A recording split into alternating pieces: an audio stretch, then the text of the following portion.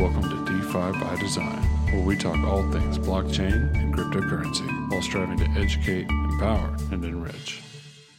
Welcome back to the DeFi by Design podcast, brought to you by The Rollup, a media and education company that provides high-quality, actionable insights and information on all things Layer 2s, rollups, DeFi, scaling solutions, new protocols, juicy alpha, and insightful research. We're excited to share with you the latest trends and development in the DeFi space so you can stay informed and ahead of the curve. Without further ado, we will jump right into this episode with a brief update on some of our current sponsors. Buffer Finance is a non-custodial, exotic options trading platform built to trade short-term price volatility and hedge risk of high-leverage positions. They are a leader in the arbitrum charge, taking over on Layer 2s and totally understand the potential of blockchain technology and how it's transforming the finance industry. And they are proud to support DeFi by Design. If you're looking for a platform to trade short-term options, look no further than Buffer Finance. With their innovative tech, easy-to-use platform, they are at the forefront of the options tech in arbitrum. Visit their website, buffer.finance, and take a look at all their options. ZKX is a leader in the decentralized derivative DEX market on Starknet. Starknet is a cutting-edge technology built to help scale Ethereum using ZK rollups. They understand the potential of scaling, blockchain tech, and how it's going to change the world of leverage trading. ZKX protocol is happy to be on testnet and will be on mainnet very shortly. Check out ZKX protocol on Twitter as well as on Crew3 to get more information about what's going on Starknet. This episode of DeFi by Design is presented by Union. Union Labs was founded with a vision to create trustless infrastructure. The mission is to bring zero-knowledge proofs to various ecosystems and ensure a fair market for generating ZK proofs. While building in stealth, Union has developed the Union testnet and successfully established an IBC connection between this testnet and Ethereum. Union will bring assets natively to any blockchain and enable account abstraction with inter-chain queries. This setup is not a dummy or hacky one. It includes a full IBC stack, light clients with membership proofs, header verification using ZK proofs, a stateless relayer, and zero-knowledge provers. Get answers to all your ZK questions on Union's website, union.build, and DM at union_build on X. Now let's get back to the show. Welcome back. Episode 109, Rob. DeFi by Design. What's going on, guys? Got Matt here from Caldera. Rob, GM. GM. Yeah, this is another pod today, episode 109. Pretty wild. We're on episode 109 because if you would have asked me 3 years ago, if DeFi was still going to be alive in 2-3 years, I don't know. Probably depend on the market conditions at the time. I'd have said yeah. The Ponzi must live on. No, I'm kidding. We'll just edit that part out. Matt, good to have you on. Yeah, super great to be here. Awesome. Yeah. Well, Matt, we can get into it. We like to have fun. We keep it conversational and casual on the podcast here, and then also talk about some high-level concepts that can provide our audience some alpha. So let's talk about yourself first. Maybe that's a great place to start. So before we dive into Caldera, maybe you could tell us a bit about your background and how you got started in the space.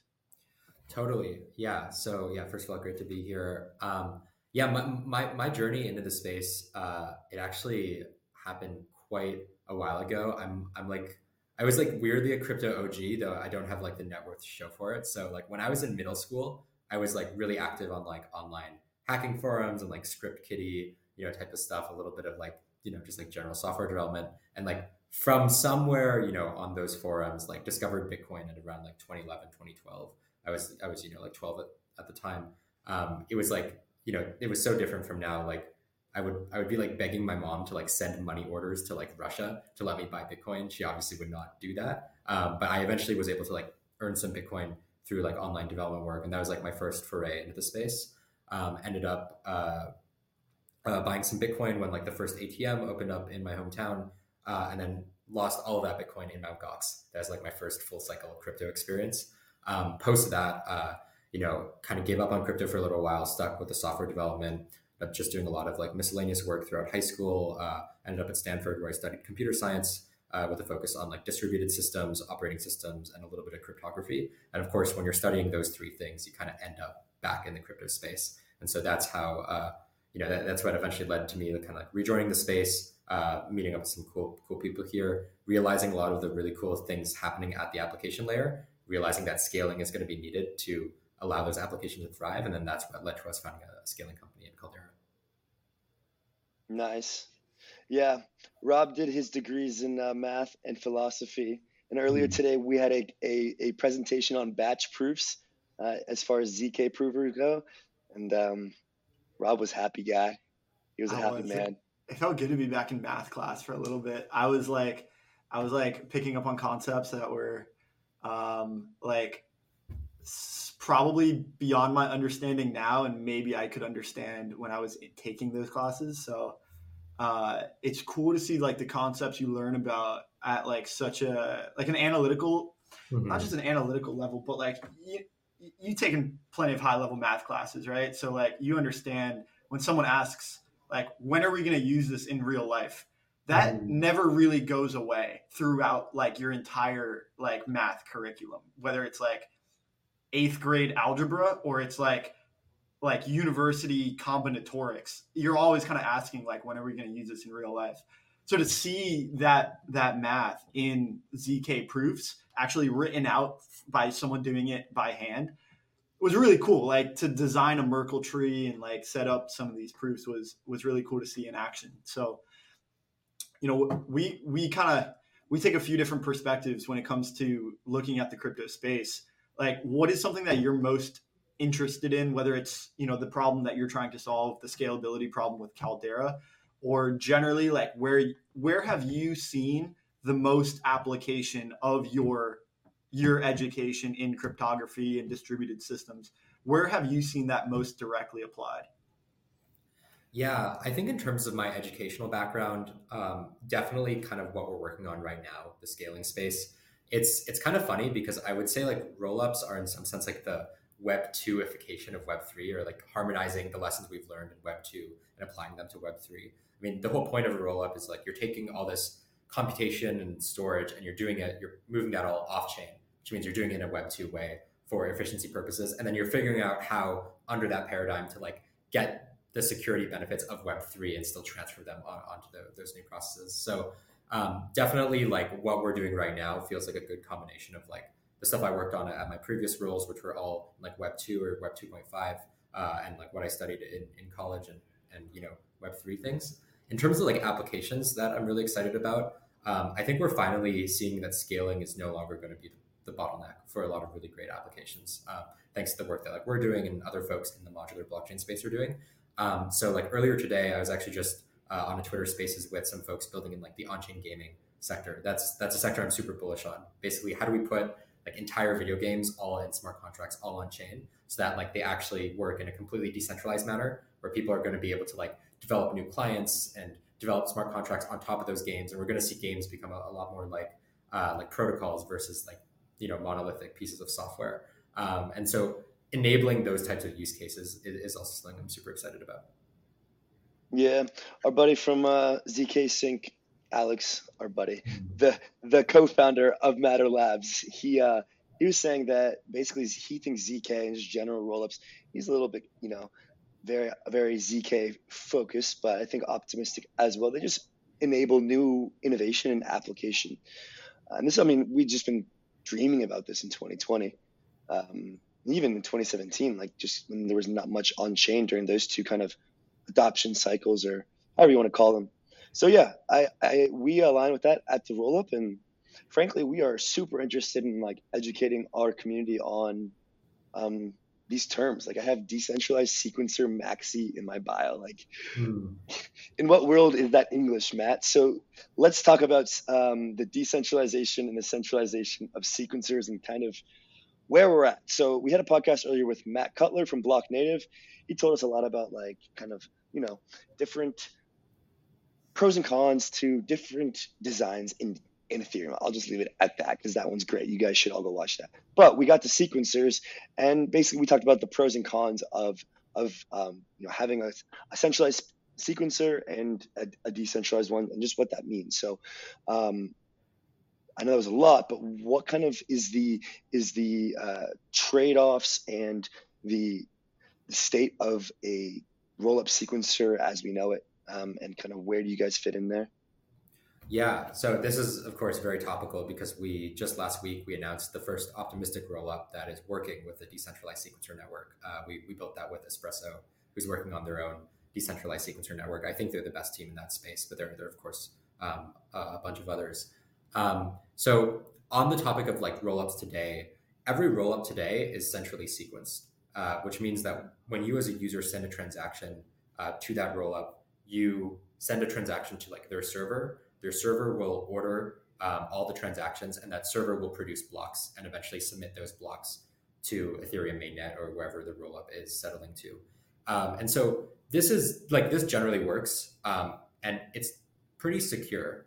So like these rollups, they still, as long as they have like working proof systems, whether that's an optimistic proof scheme or a ZK proof scheme, like they can't steal funds. They can't, arbitrarily change the state of the rollup. They can't really act maliciously in most ways. And so that's why like we've been able to, with all the centrally sequenced rollups that we have right now, we've been able to still secure billions of dollars of value. That being said, when you are centrally sequenced, there are a few ways that sequencer can act maliciously. The first way is through censorship. So the rollup gets to decide then what transactions are included in which blocks and the ordering of those transactions. That means that sequencer can then theoretically prevent a certain user from submitting transactions to the chain.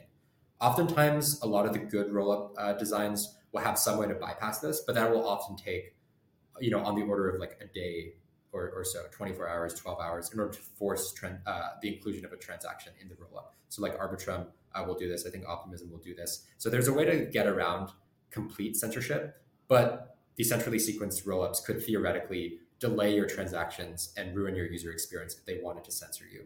The second thing with centralized sequencers is that you as the user don't have any visibility into the rollup's mempool and how they're ordering transactions. And in fact, you can't. There's not really a way for them to prove that they're ordering transactions honestly, because you don't know like when those transactions are actually coming into the sequencer via the network, right? You might have different latencies, et cetera.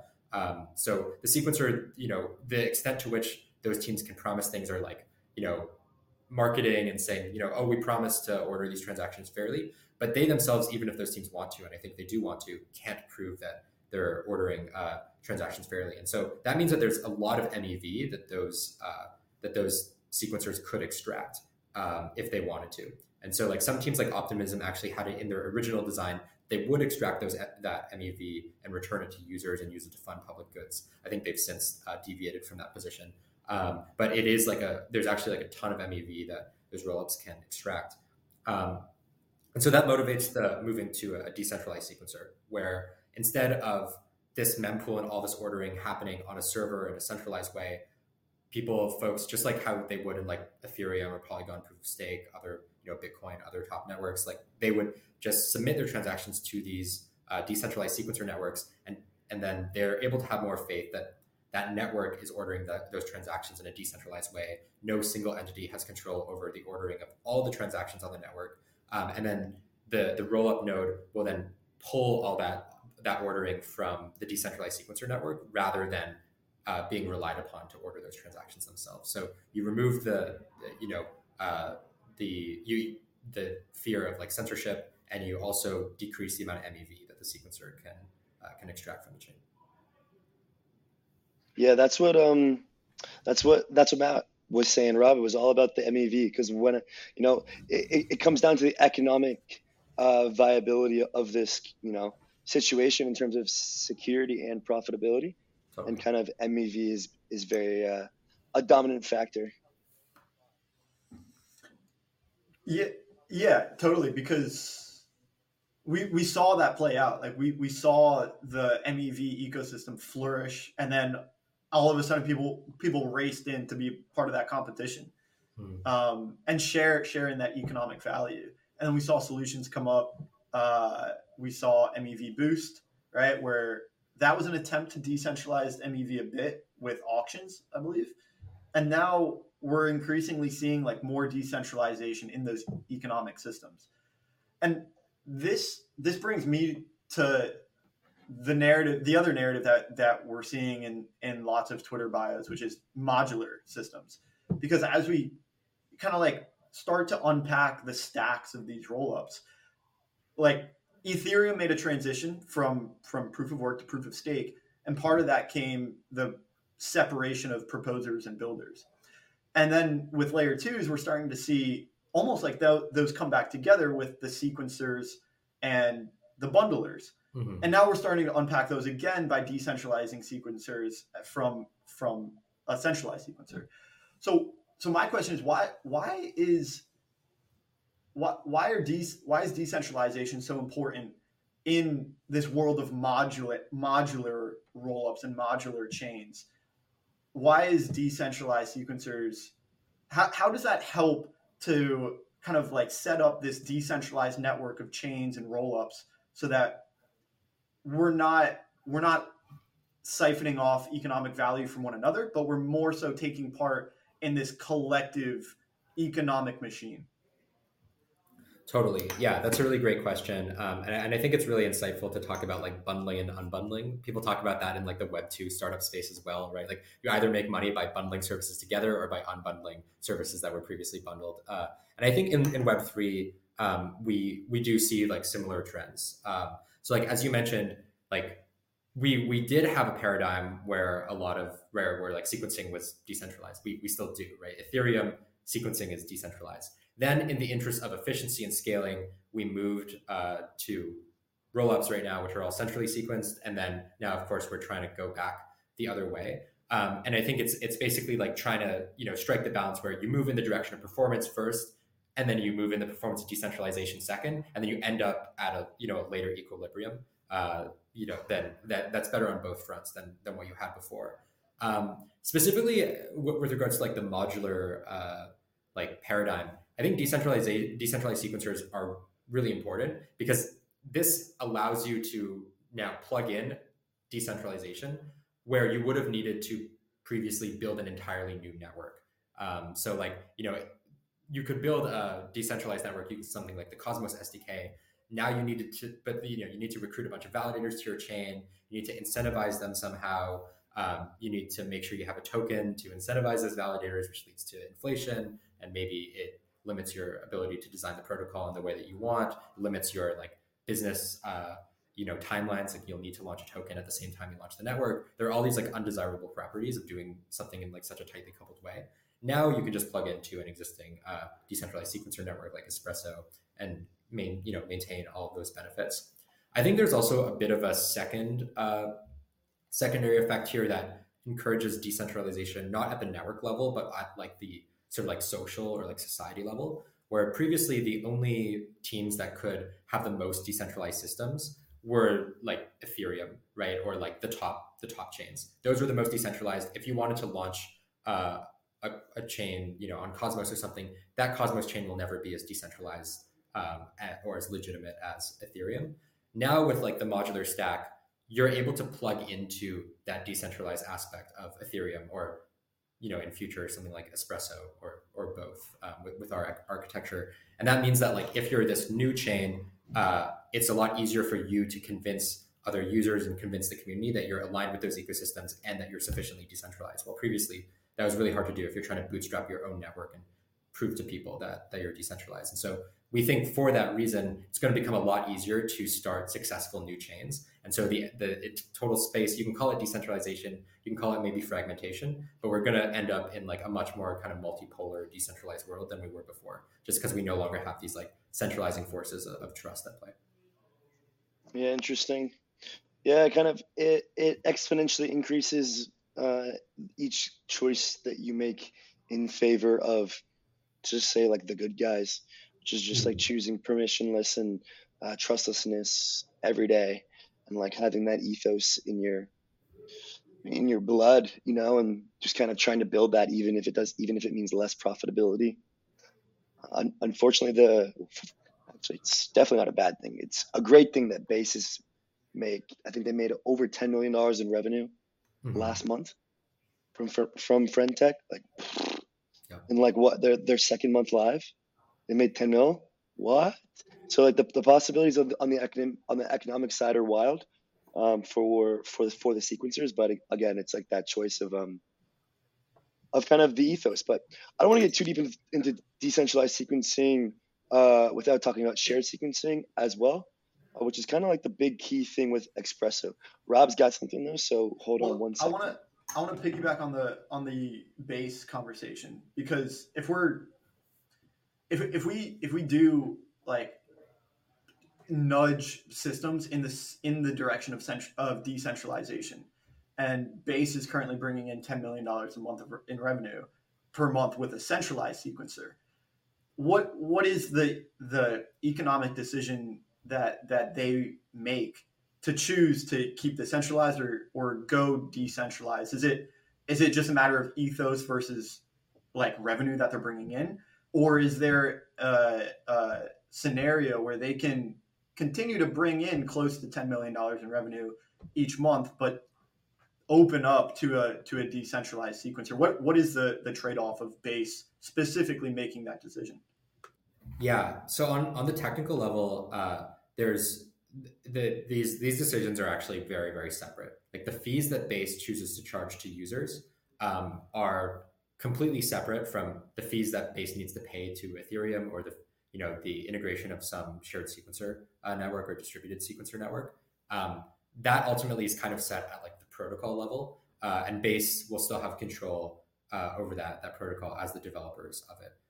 And so Base could decide, tomorrow to like increase the fees. They could decide to decrease the fees. That on some level is like an arbitrary decision. So the only thing that like a decentralized sequencer network, like integrating with Espresso or similar, will do is like it will force them to incur increased costs, because now they need to pay to have these transactions sequenced by that separate network. And typically, submitting transactions to a network has some costs associated with it in crypto, although hopefully like the scalability properties of all these networks will keep those costs low. But it doesn't necessarily mean that Base needs to change how they charge users, which is another really great thing about like the modular stack and this architecture, that a lot of these decisions are decoupled. I will say like Base, the way that a lot of these like OP stack chains make money is that they don't deviate too far away from the standard set by Optimism and to some extent Arbitrum, which is to charge a little bit of like extra buffer, to account for fee volatility on ETH1. And because they add that buffer in expectation, they tend to make money. And so that's why you'll see those graphs on like Dune Analytics of like all the Rollup profits that all these sequencers make. And so I think the thing that will really motivate the decisions of these folks who are running large rollups is the extent to which the community cares about decentralization. If it turns out that the community does care a lot about decentralization, I think we're going to see new decentralized rollups really eat into the market share of these existing players and kind of force their hand. If that turns out not to be the case, then I think we'll see a little bit of inertia from them moving, to a decentralized sequencer network.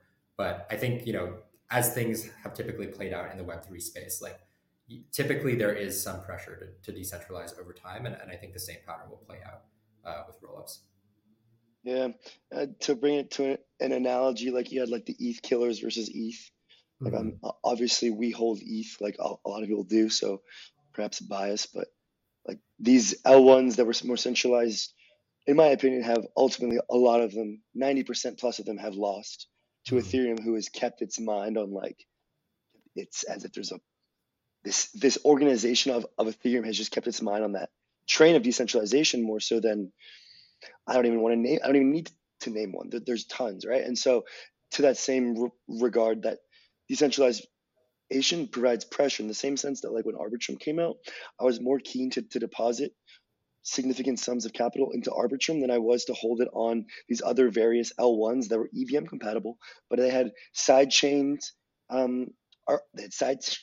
architecture, low validator counts, different kind of various pros and cons. You're just like, dude, at this point, like obviously this Arbitrum chain is centralized, but it's better than everything else. And to that extent, the same things is kind of going to happen here with the rollups, because from a user perspective, with good enough education, it makes more security sense to be in a place where there's more decentralization.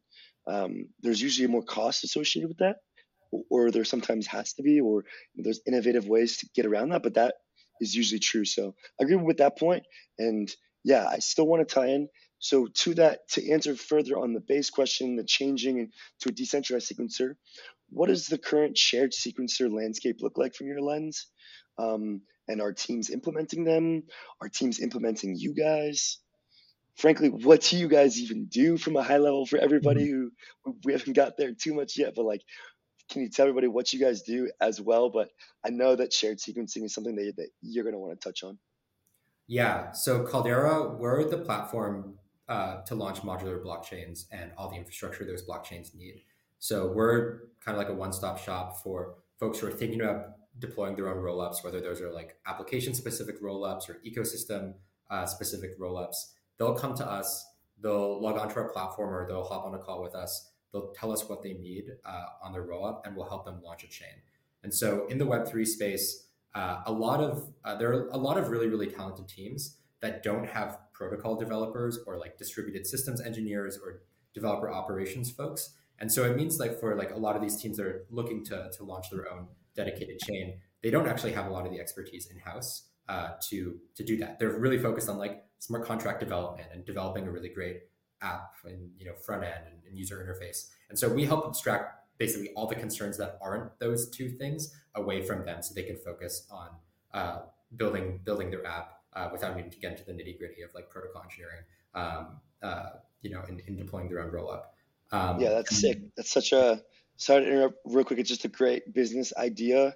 We pivoted to the rollup like not last minute, but like 6-8 months ago. Similarly, just kind of like understanding the trend and then having like the DevOps. Yeah, it's sweet. And you guys then have a host of shared sequencers and sequencers that you allow these chains to come in, or these teams to come and build upon and then use.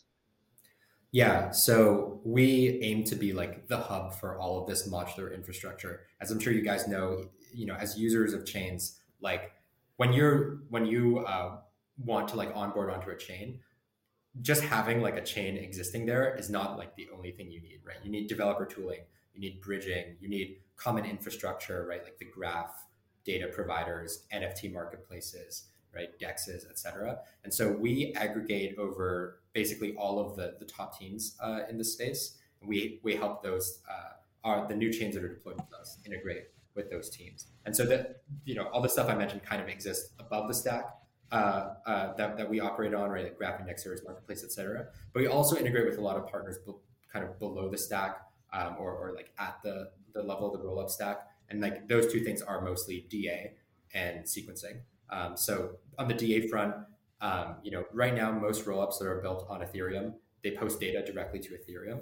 As with anything on Ethereum, that is super, super expensive. Definitely good for certain use cases and really doesn't work for a lot of other use cases, especially high throughput ones like gaming and social. And so we allow the rollups that are built with us to launch with Celestia DA, for example. Eventually we'll integrate the other top providers like Eigen, maybe Avail, et cetera, to like radically reduce costs on their chain. And then of course we will also offer a litany of like shared sequencer options. So right now we have two options. You can use a centralized sequencer model, like the same model that Arbitrum, Optimism, ZK Sync, everybody else is using, or you can integrate with the Espresso sequencer. But eventually we want to offer integrations with every credible shared sequencer network. And we really see ourselves as like the top of funnel for a lot of these folks who are building lower in the stack than we are, to like gain access to like all the developers who are actually looking to deploy their own rollups. And you hit on the centralized and the decentralized sequencer models. Mm-hmm. So could you touch a bit more on the shared sequencer model, and then also like what are the ethical trade-offs and then the economic trade-offs for choosing a shared sequencer? Taking a quick commercial break here to tell you guys about our lovely sponsors. Right before we get back to this fascinating discussion, we have a message from our current sponsors. Here we go. I want to take a moment to introduce you to our sponsor, Premia Finance. Premia is a native options protocol that offers market-driven pricing and capital-efficient returns for traders and liquidity providers. With Premia, you can trade options on a variety of different crypto assets. What sets Premia apart is its unique pricing mechanism, which is based on the market's expectation of future volatility. This means that options prices are always in line with market conditions, which provides traders with the most fair and transparent pricing. Recently, Premia has just launched their Options Academy, where you can learn for free how to become a proficient options trader. Feel free to check it out at premia.finance. Hedge your risks or amplify your positions to earn more capital efficient returns on Premia Finance. Thank you. And another exciting sponsor to introduce you is Plana Finance. I've recently been onboarded as an advisor for Plana Finance, which is one of the first self-custodial wallets to support account abstraction. With Plana Finance, you can revolutionize your crypto experience and take control of your assets like never before. Say goodbye to the hassle of managing multiple wallets. Hello to a seamless, user-friendly experience. Plana Finance allows you to easily manage your assets, swap tokens, and earn rewards all in one place on your mobile phone. They have an app in the Apple App Store as well as in the Google Play Store. With Plana Finance's self-custodial wallet, you hold the keys to your assets, ensuring the highest level of security and privacy.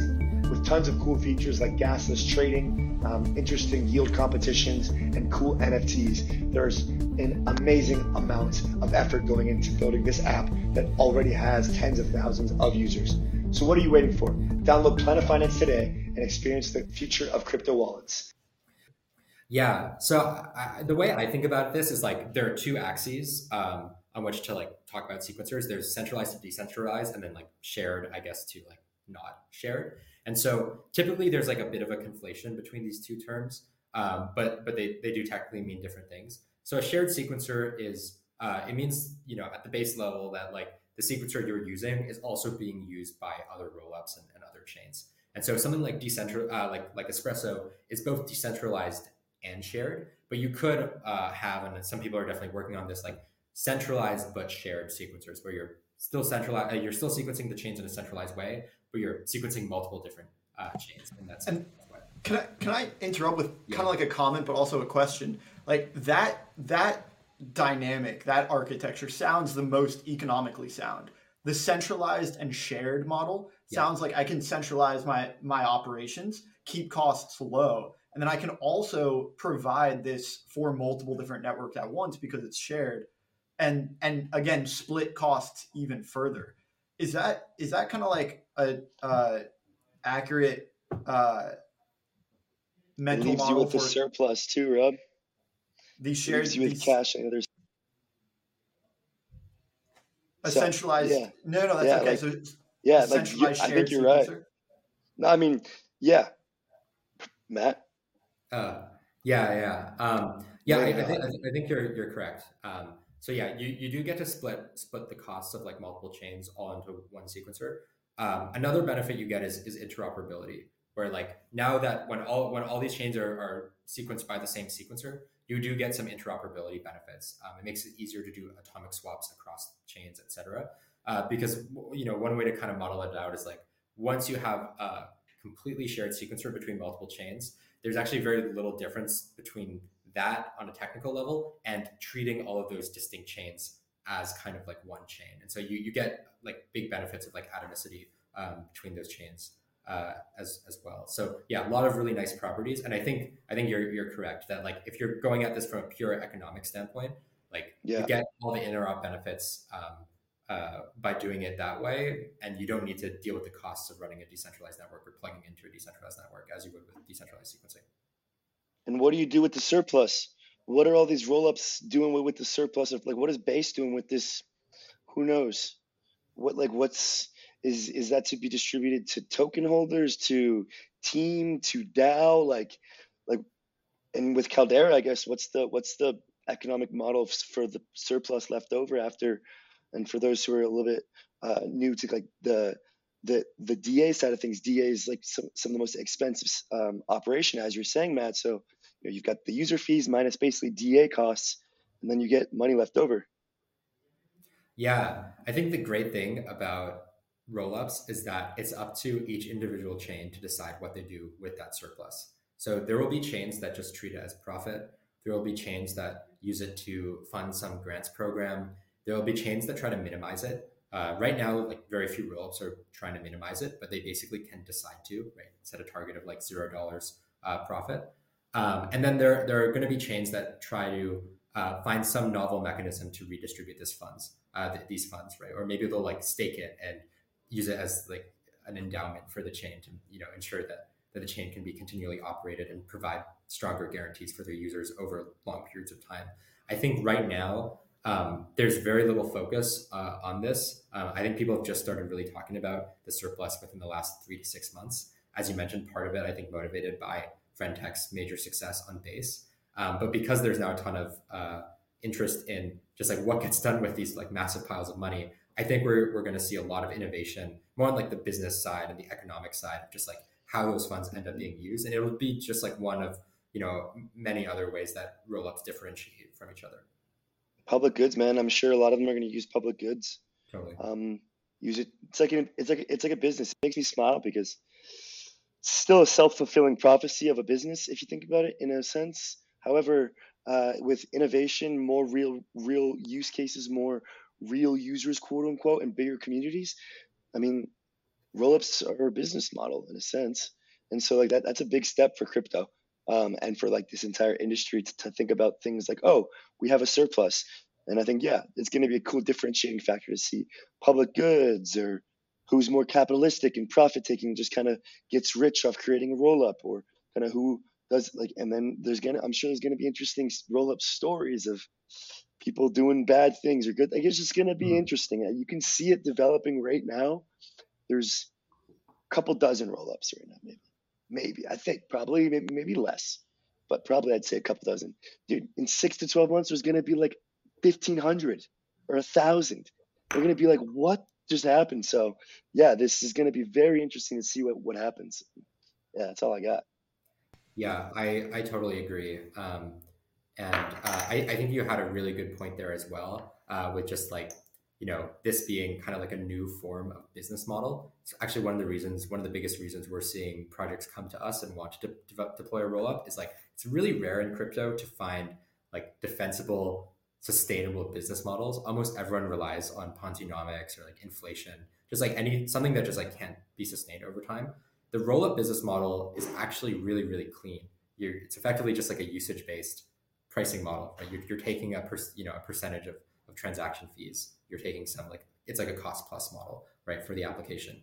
And so we're seeing, I think a lot of applications, take Friendtech, for example, right? Like they will probably in the future maybe move to their own chain because they'll be able to internalize a lot of that revenue, and their users are going to want them to internalize that revenue and, allow that to fund development. And so it's another reason why I think we're going to see, as you said, like 1,500, tens of thousands, millions of rollups in the near future. Yeah, I think that unlocks this new narrative we're seeing play out as well, which is app chains, right? Which is like I think you make a great point about like the consideration that Friendtech is probably thinking about. Where, well, what if we do launch our own app chain? Why should we or why should we not? And kind of like it would be fun to play out kind of that hypothetical situation of like, we're in this boardroom roundtable conversation where the 3 C-suite executives of Friendtech, and we're choosing whether or not to launch an app chain. Like, do we launch it, with our own sequencer? Do we outsource it to Espresso and Caldera so that we operate at like a zero cost basis? We're able to get high scale at relatively no cost, and then just recoup the Friendtech fees and redistribute those Friendtech fees right to our Friendtech users and to our friends. Like what are some of the considerations that higher up at Friendtech might be thinking about when they're considering these moves? Yeah, the biggest trade-off that everyone needs to think about when they're deciding whether to launch on a general purpose chain or to launch an app chain or an app rollup, is whether they get more out of the network effects of launching on some general purpose chain, or do they get more from those network effects, or will they eventually profit more or get more freedom from launching their own chain? And of course, in the life cycle of every successful project, there will be a time when that project crosses the threshold. When you're early and you're new and you're completely unproven, right? Like Friendtech got a lot as a new project from launching on Base. There's a ton of liquidity there. Users already had funds on that chain. Like they, it allowed them to grow super quickly to just have a captive audience of folks who are looking to try new applications on Base. But eventually, like we've seen what that costed them, right? If they're able to replicate that user growth on their own chain, it would have been a little bit more painful, maybe a little bit more friction, but it costed them, $10 million, right? And those costs are going to increase. So the biggest thing that I think those teams need to think about, every team, it'll be a little bit different. There are going to be protocols like, Uniswap, where like they get a ton of benefit from being on a general purpose chain where like they interoperate with all these other protocols and are very tightly integrated with other applications where those network effects are really strong. There are other things like games where those network effects I think are pretty weak. Maybe the NFTs will go onto OpenSea or something, but they don't need a ton of interoperability with the rest of the network. And so there's that consideration, and there's also like the profit side of things. How much money can you make by launching your own chain? And we've actually, for a lot of the folks we talk to, when trying to sell them, like we'll do this calculation with teams, and a lot of teams like they don't realize how much money they could be making if they launch their protocol as an app chain. And you think about all the amount of money folks are spending on Optimism, Arbitrum, Mainnet Ethereum. Like even if you're able to capture a small piece of that, it gets really substantial very quickly. Yeah, when the Rollup chain, the Rollup media education, good vibes chain. Totally. Yeah. You guys should seriously think about it. We are working on a Rollup stack for now, but that is under wraps. Got it. Let's say we were going to let's say we said, yeah, like the Rollup chain. And what, kind of sitting in between a lot of these intersecting technologies, like what do you suggest for, in this case, the Rollup or any other project that's launching their own network and their own chain? Like what do you suggest as far as like a first pass, or like just generally curious, like as far as the considerations and then the steps to launch your own chain?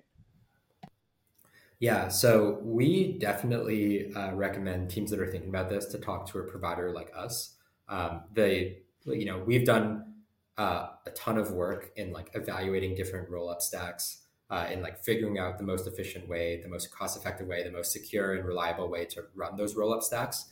And we abstract away, as I said, like basically needing to, like if you guys were trying to launch your own chain, you would need to hire like a DevOps team, a protocol engineering team, potentially like a front end team to work on things. Like we abstract away needing to hire like 3 different teams from the folks who are thinking about launching a Rollup. So generally, like in the abstract, I think it makes sense to go with an infrastructure provider like us or one of our competitors, I guess, in order to like think through these decisions, just because we've found that we've taken like time to market from, what could potentially be years down to like weeks to months. In terms of like the actual like base layer Rollup stack, we think in general, like the existing Rollup stacks today, they cover most use cases really well. And I think for a lot of the folks who are looking to launch their own chain, they're not looking to make like protocol level innovation. They're looking to make like social or like business or app level innovation. And so for those folks, I would say go with like a tried and true stack, OP stack, the Arbitrum stack, potentially some of the new like ZK EVM stacks like ZK Sync, Polygon ZK EVM. Like those are all relatively easy to come to an infrastructure provider like us and ask us to deploy. And those are going to like cover 95% of use cases really, really well. And then between those stacks, it comes down to like specific features, which community you feel more aligned with, ZK versus optimistic, kind of cost profile you want the chain to have. There are like a lot of micro decisions, but at a macro level, just like it always makes sense to go with the most reliable software. So cool. So cool. No wonder there's going to be 10,000 rollups. You've just closed Rob and I on 3-minute conversation. No, I'm just messing around, but very, very interesting thought process to be having from a DApp perspective, especially if you start to look at things from just from the economic, business cost and liquidity / composability needs perspective. It's like, do you really need to be in a general purpose execution environment? Like, are you sure? But very, very cool stuff. I know that you mentioned what's happening with the Espresso team, and I just wanted to briefly touch on that update one last time here. So you guys are working on an optimistic, decentralized shared sequencer set. So fill us in on kind of like how that looks. Like you and Espresso are partners in a sense, or are collaborators in this model of where you use their sequencers in your stack of deliverables. Kind of what is going on with Espresso? What's this announcement? Yeah, like how does that kind of look? Yeah, so Espresso, their bread and butter is this shared sequencer network. So they've built out all the software for the network itself, and that network acts as the sequencer for transactions. So users can submit transactions to that network. That network will order those transactions, basically package them up into blocks, and that ordering will be considered the canonical ordering of the Rollup chain. And so that's a network that completely handles that piece of the modular puzzle. That being said, that is just a piece of the puzzle, and the biggest unlock for a network like that is to get integrated with the popular rollup stacks I mentioned, so that I guess not even users necessarily, but developers and the people who are launching new rollups can easily plug into that network. And that's where we come in that collaboration. We helped Espresso integrate that their infrastructure, their shared sequencer network into the OP stack. So now we have a really tight integration with the OP stack there. And we also hosted a testnet for that OP stack on our infrastructure. And so we're enabling users now to go check out that testnet, request funds from the faucet, submit a transaction, and that transaction will now go to the Espresso sequencer, will be sequenced by them, and then will come to the OP stack node for final submission and processing. And so that collaboration, we're handling a lot of some of the software implementation and the infrastructure on the Rollup node, and they're managing the software development and the infrastructure on the separate shared sequencer network that the node is plugging into. And do they have anything live on mainnet? Sorry. Yeah, they do not. They're currently in testnet mode. So early. We are so early to the Rollup wars. It feels like early DeFi days, and it's just hitting me so hard on this pod right now. Oh man. I have a bunch more questions, and I know we're coming up on somewhat of time, so I'm going to save my decentralized sequencer question for perhaps a conversation with Espresso about how to actually participate in those sequencings and earn as a result. So I guess the question I would like to ask is you helped Espresso integrate into the OP stack so that when new rollups deploy using the OP stack, they utilize this shared Espresso sequencer. So is there a difference between using the Caldera stack, or if I was to use the OP stack and I would get Espresso as a part of that, and let's say let's say you have a future partnership with Celestia or Eigenlayer, and you help integrate those data availability solutions into the OP stack. Does coming to the OP stack, given that I have access to Espresso and Celestia, kind of give me access to everything I might need in terms of infrastructure, or what else is out there that Caldera can loop into the equation? Yeah. So Caldera, we are mostly focused on hosting these existent stacks. That means we do a lot of protocol development on those stacks. That includes, what you mentioned, the Celestia integration, the Espresso integration. We did that in collaboration with those teams. It also includes a lot of other things, just nice improvements for reliability, for security, for making it easier to deploy these stacks in the cloud. I would say if there is to be anything like a Caldera stack, what I would define most of our proprietary work being as increasing the customizability of these rollup stacks that exist. So previously, it would be pretty difficult if you wanted to, let's say, do a network with all these like, let's say custom precompiles and a custom gas token and using Celestia for DA, we have created interfaces that allow those customization points to be really quick, where, you know, they're effectively just like toggles rather than you needing to do like a ton of work on the back end. Plus, you know, just these additional like integrations with other infrastructure providers.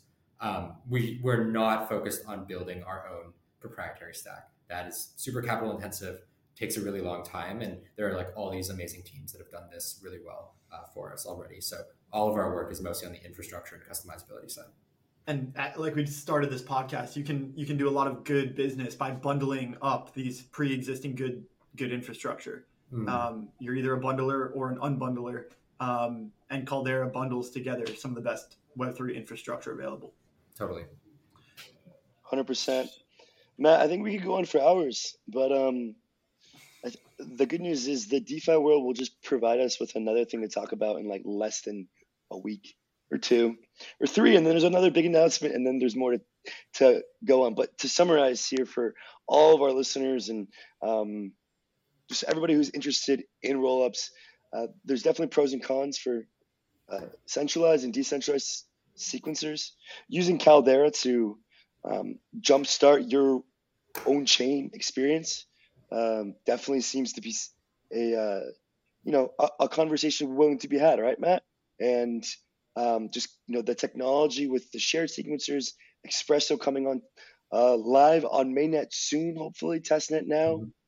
The absolute cusp of this world that we're about to embark on in 2024 with rollups this is going to be awesome. And yeah, I just want to say thanks, Matt, again for coming on. And Rob, any closing thoughts? It's been a pleasure, Matt. I'll kick it over to you. Any closing thoughts or anything else you'd like to share? Yeah, I mean, I'll echo Andy's enthusiasm. It's palpable, and we feel the exact same thing. Super early days, but I think we're at like the point where we figured out how to do a lot of the table stakes things. Like, we know how to run rollups. There are all these folks who have built really great software in the space, and now we're just waiting for the Cambrian explosion to happen of all this new innovation and all these new chains. If I could shill Caldera a little bit, would encourage everyone to check out our website, caldera.xyz, or our Twitter @CalderaXYZ, especially for teams or developers who are looking to like launch their own chain. We'd love to speak with them. I think the folks who we've worked with have found us to, at the very least, be genuinely quite helpful in helping them think through stacks and think through these technical architecture decisions, whether they end up launching a rollup or not. So we love to chat with builders. If any of them are listening, please get in touch. Thanks for coming on, Matt. It's been a pleasure. Thanks so much, guys. See ya. Thanks. Cool. Thanks for listening to the DeFi by Design podcast. And a big thank you to all of our sponsors for their support. Please check them out in the links below, as well as on our website and in our newsletter. We'll be back with more exciting guests and insights. Until then, stay curious, stay informed, and keep designing the future of DeFi.